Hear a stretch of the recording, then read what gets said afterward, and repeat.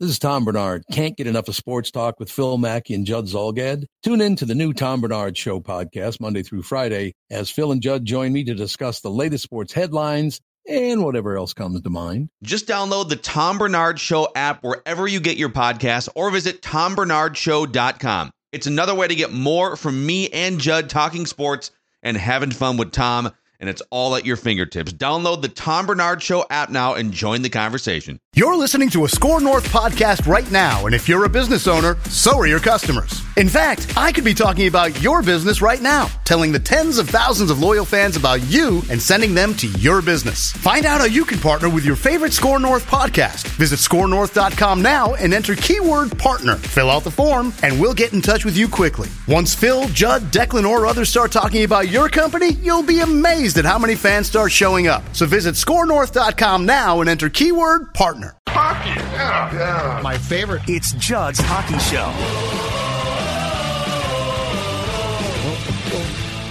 I just feel like I let the boys down tonight. It's just bad play. So, yeah, it sucks, man. Sucks. It comes down, I feel like it comes down to one play, and the boys work so hard in the third, trying to, kind of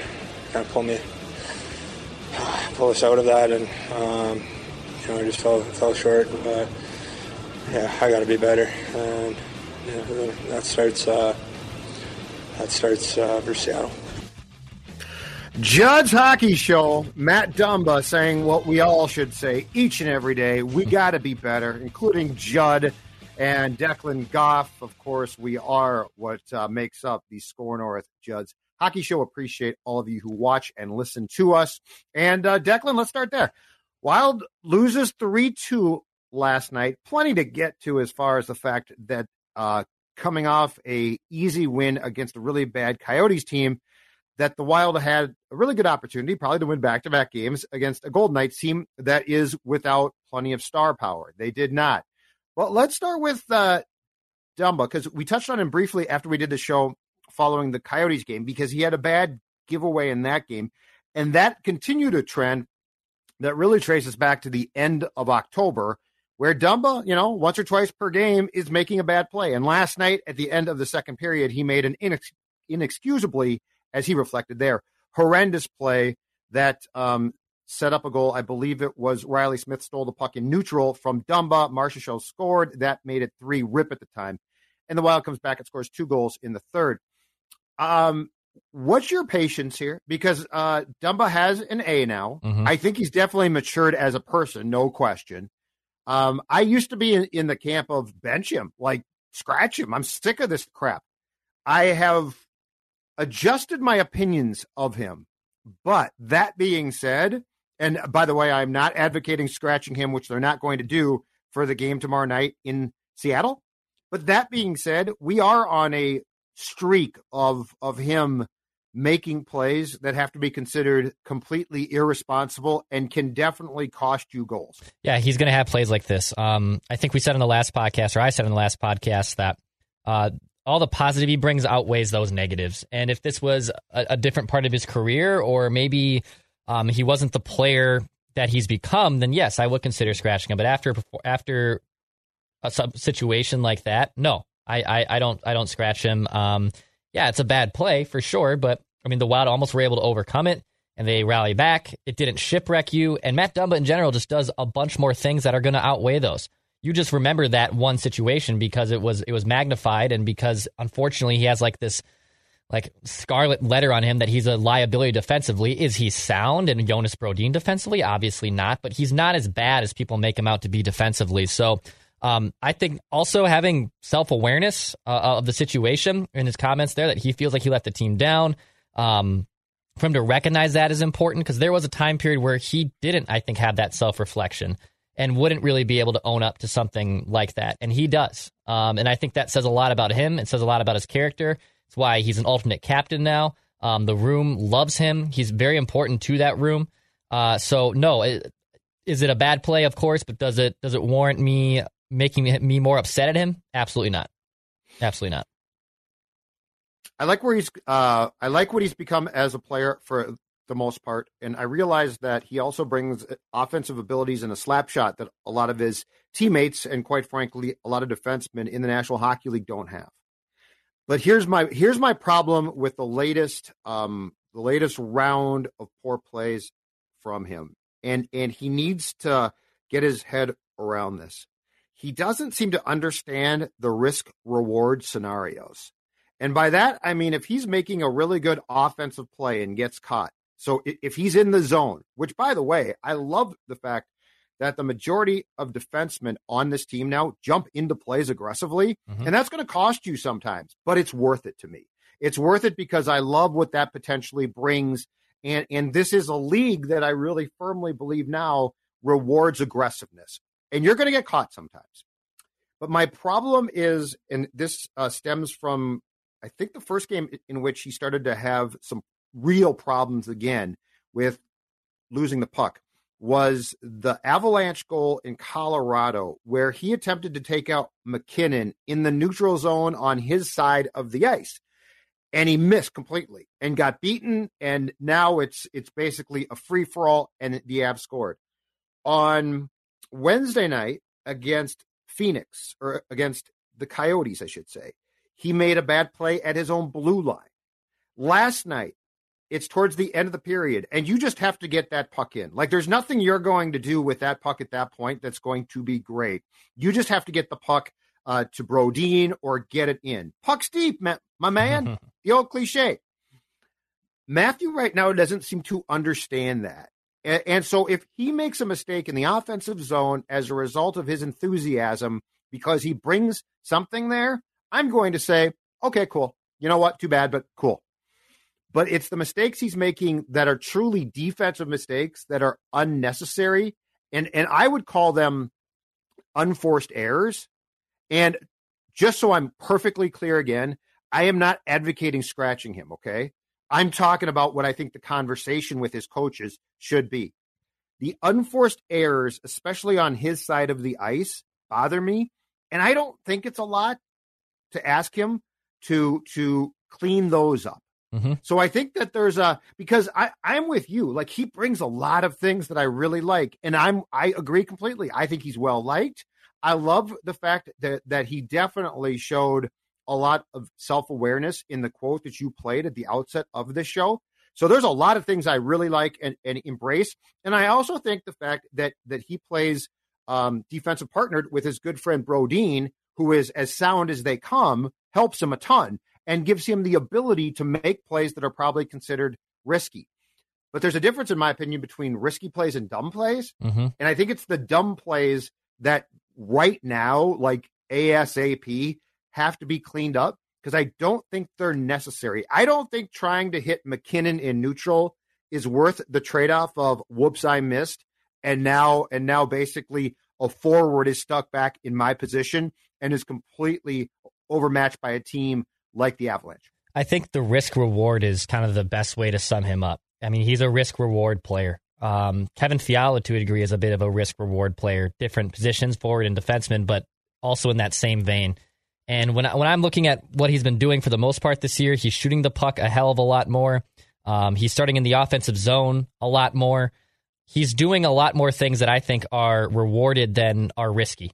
And I understand that it's easy to point to, you know, the bad thing that happened last night against Vegas and say, like, oh, we can't have that. And then obviously there's more examples, as you point out. It's not just Vegas. It's happened before this season. It's happened last season. And when you get into the postseason, you really can't have situations like that, right? Like that if they're going to get him out, I guess get him out now.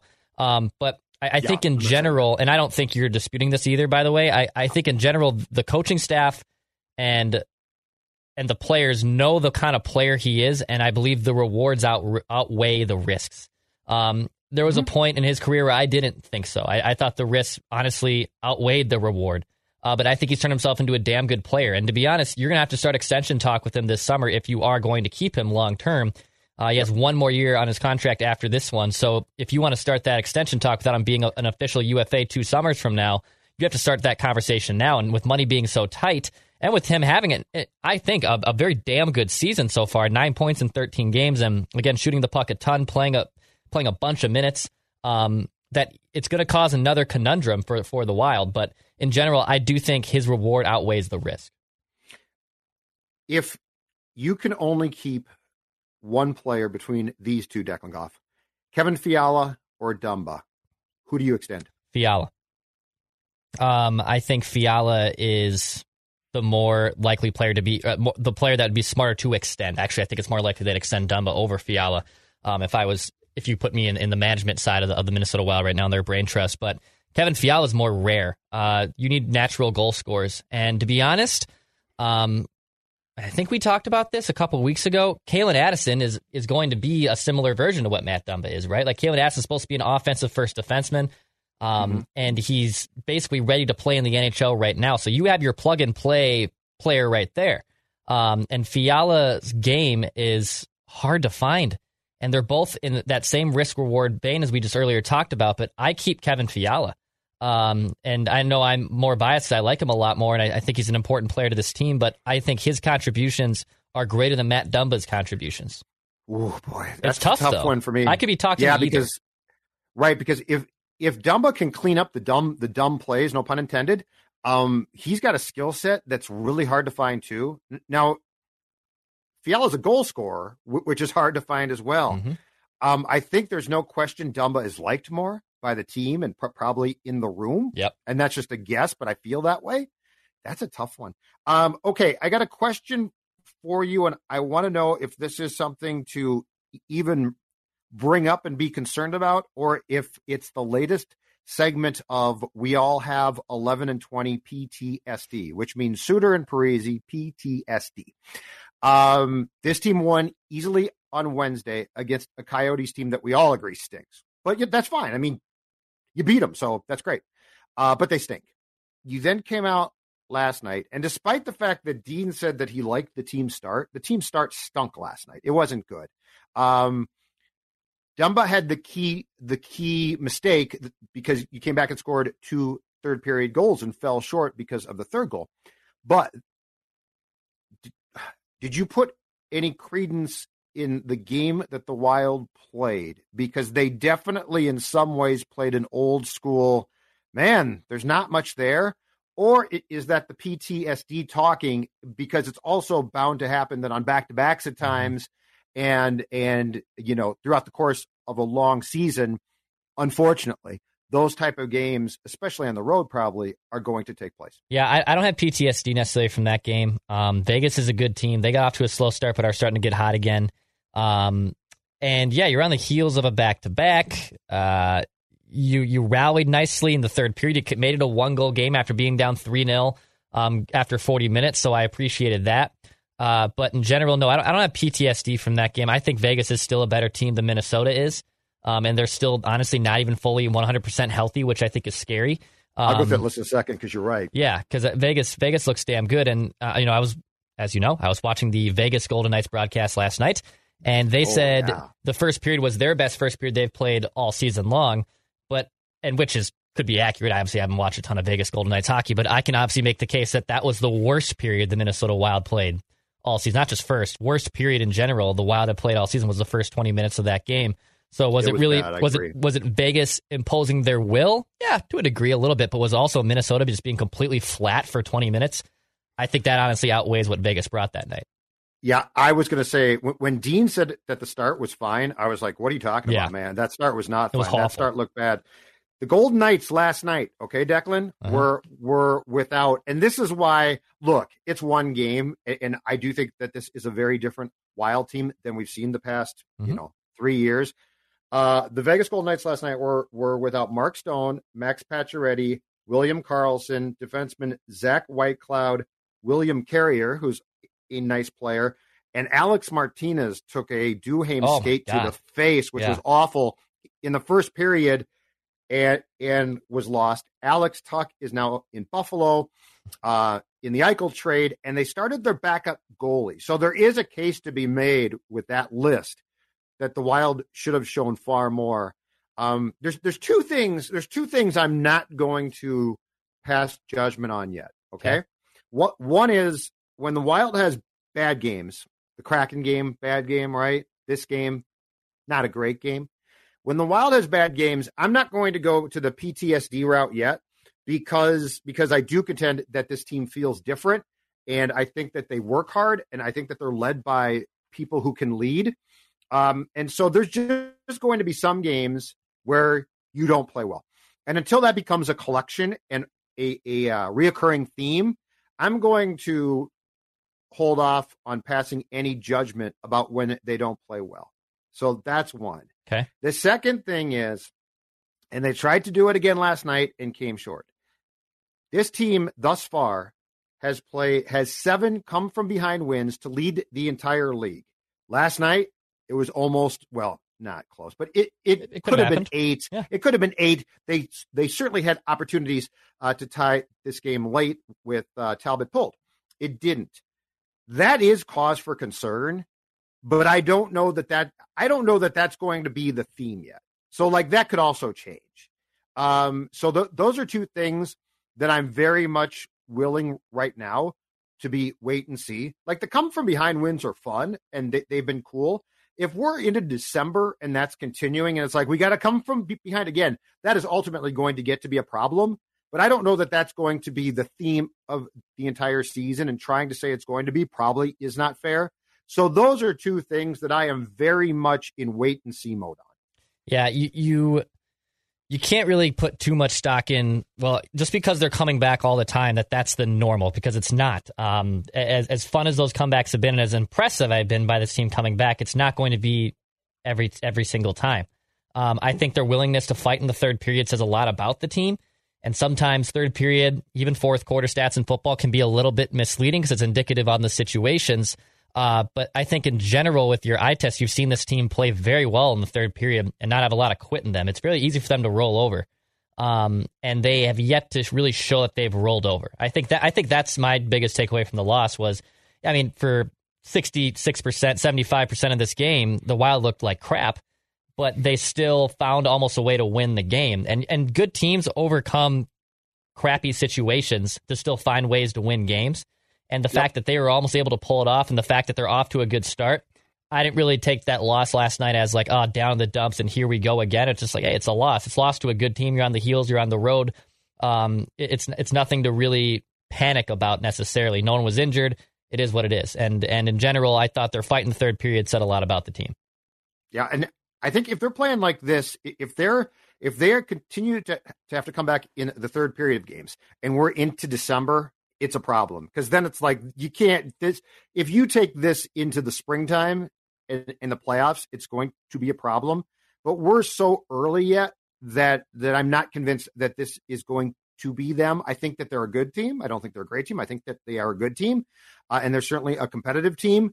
And they need to turn the page here and start to win games. I'm not saying blowing teams out, but I am saying you take a first period lead and you keep that lead. I think that's fair.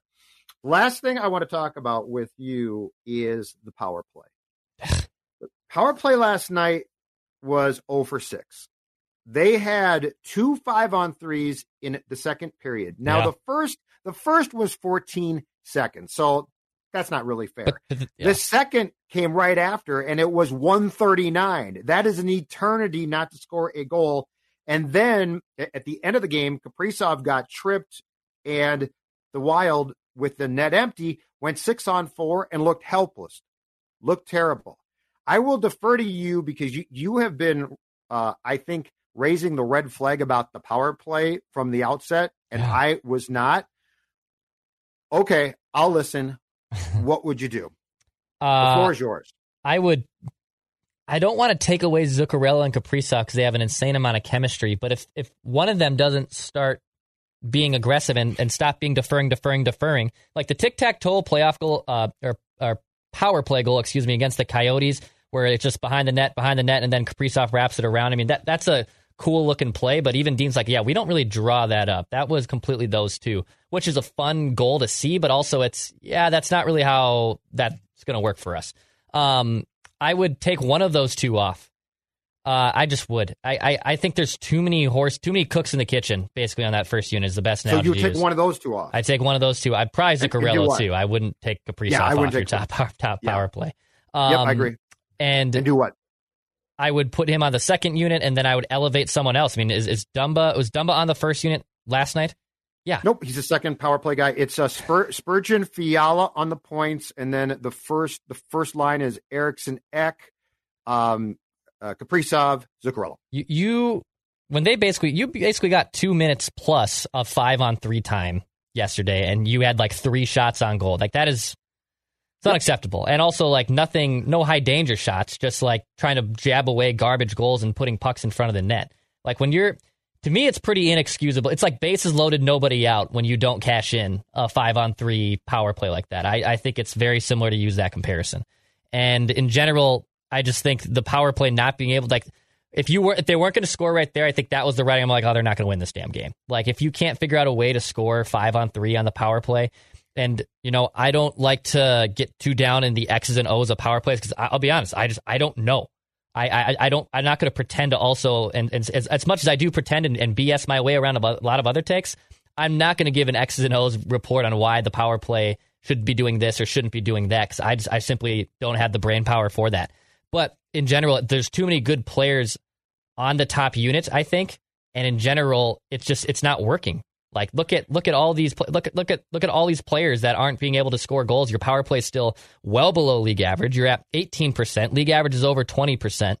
And when you got that many players on your top power play unit, you got to figure out a way to be successful. You have to. I think you're right. I think it's the primary problem is the amount of guys that want to defer. Everybody wants to defer, which is where I'm in lockstep with you. Dumba wouldn't care. Nope. Get the howitzer, baby. Get the howitzer, right? So last night, too, Kirill, 2 shots the entire game. So the last 2 games, 3 shots. 2 shots. Now, he missed the net again a couple of times, which is starting to sort of bug me. Mm-hmm. But the forward on the Wild with the most shots in the entire game last night, Zuccarello with 4, which is absolutely shocking because he loves to pass the puck. But I think you're right, and we've gone down this path before. I would get Dumba out there with the first group. And 5-on-3, there are empty lanes. Like his shot is great. I don't think taking Fiala off the point hurts you one bit. So like he can take Zuccarello's place. I think you're right. Let me also say this because we saw the Golden Knights do this and I loved it. And I think during the course of the telecast on Valley Sports North, which of course you don't watch, but I did. Wes Walz did a great job of pointing this out repeatedly. Okay. The Vegas Golden Knights, one of the keys to them holding the Wild 0-for-6 on the power play was the pressure their forwards apply immediately up high. Okay. I love that. I love that breakdown, because you know what it does? Because that to me, okay, so Wes's point was, if they're going to do that, you have to move the puck very quickly down low. Like it's got to go. You can't be like, because the pressure is going to come at you. But what I love about the strategy that the Golden Knights employ is putting the pressure on you to move the puck does not mean it's going to create a scoring chance or a great opportunity, because there's also a high chance that the guy being pressured will screw up, right? So this is why I said aggressive penalty kills are my favorite thing, and it can create offense, and it did a couple times for the Golden Knights. It can create offense. And so if I am the Wild, I take a page from that book, and I loved that pressure. But I totally agree. Seattle tomorrow night, get Dumba on the point. People are going to say you're nuts. How can you separate? After we saw that goal against the Coyotes, you can't separate Zuccarello and Kaprizov. I think you're right about that. I'd do it. Too many people deferring. Oh, and last point too, Seattle Kraken. Embrace the losses. Oh, God, I love this from you. Did you see them last night post-game, the quotes? I didn't see the quotes, no. Kraken's talking about we need to do more. It's tough when we lose, but we need to. They're talking like they're supposed to be good. The media convinced you because the Golden Knights were good. Like tomorrow night, embrace the L. Don't care about the game. Your expansion take's weird. Draft. I don't agree with it. No, my expansion take is right on. I don't agree with it. You think Kraken fans give a crap? Kraken fans are thrilled to be watching a pro winter sport. They don't care if their team gets drilled, and they'll take the draft pick. Embrace the L's. The Kraken are talking like they're the Wild. well, we've got to bear down and do more. No, you don't. You got to lose games. Lose the games. And you're not My expansion take is right on. The Golden Knights were the odd man. The Golden Knights are the anomaly, not the norm. And your point of defending or ripping the Kraken after we got comments of why these two buffoons wearing Kraken gear after the Coyotes win. Number one, Judd and I just like hockey, so I think it's okay for us to wear. What do you got? Oh no, keep talking. I just got your Kraken gear. Yeah, your hoodie's over it. Get your hoodie over. There you go. And look at that great logo. I'm all about wearing nice logos. Go Kraken, put up a fight. Go Kraken, get your draft pick right. Lose the hockey game, let the Wild kick your ass. Who cares? Who cares? You got a winter sport. Pass, shoot, score. He knows you once ate an entire sheet cake. He knows your selfie life isn't your real life. He knows what goes down on the DMs. Shouldn't you know your dog better? Now you can learn his inner secrets with Embark, the highest-rated dog DNA test. Unlocking over 350 breeds and screening for over 215 genetic health risks. Go to EmbarkVet.com and use promo code DNA, that's DNA, to get $60 off an Embark Breed and Health Kit or Purebred Kit with free shipping. That's promo code DNA to save today. Whether it's Baker's Simple Truth Turkey or mac and cheese with Murray's English Cheddar or pie made with fresh Cosmic Crisp apples, there are many dishes we look forward to sharing during the holidays. And Baker's has all the fresh ingredients you need to turn today's holidays into tomorrow's memories. Baker's, fresh for everyone. Get more ways to save at the Buy 5 or More Save $1 each sale. Just buy 5 or more participating items and save $1 each with card. Baker's, fresh for everyone.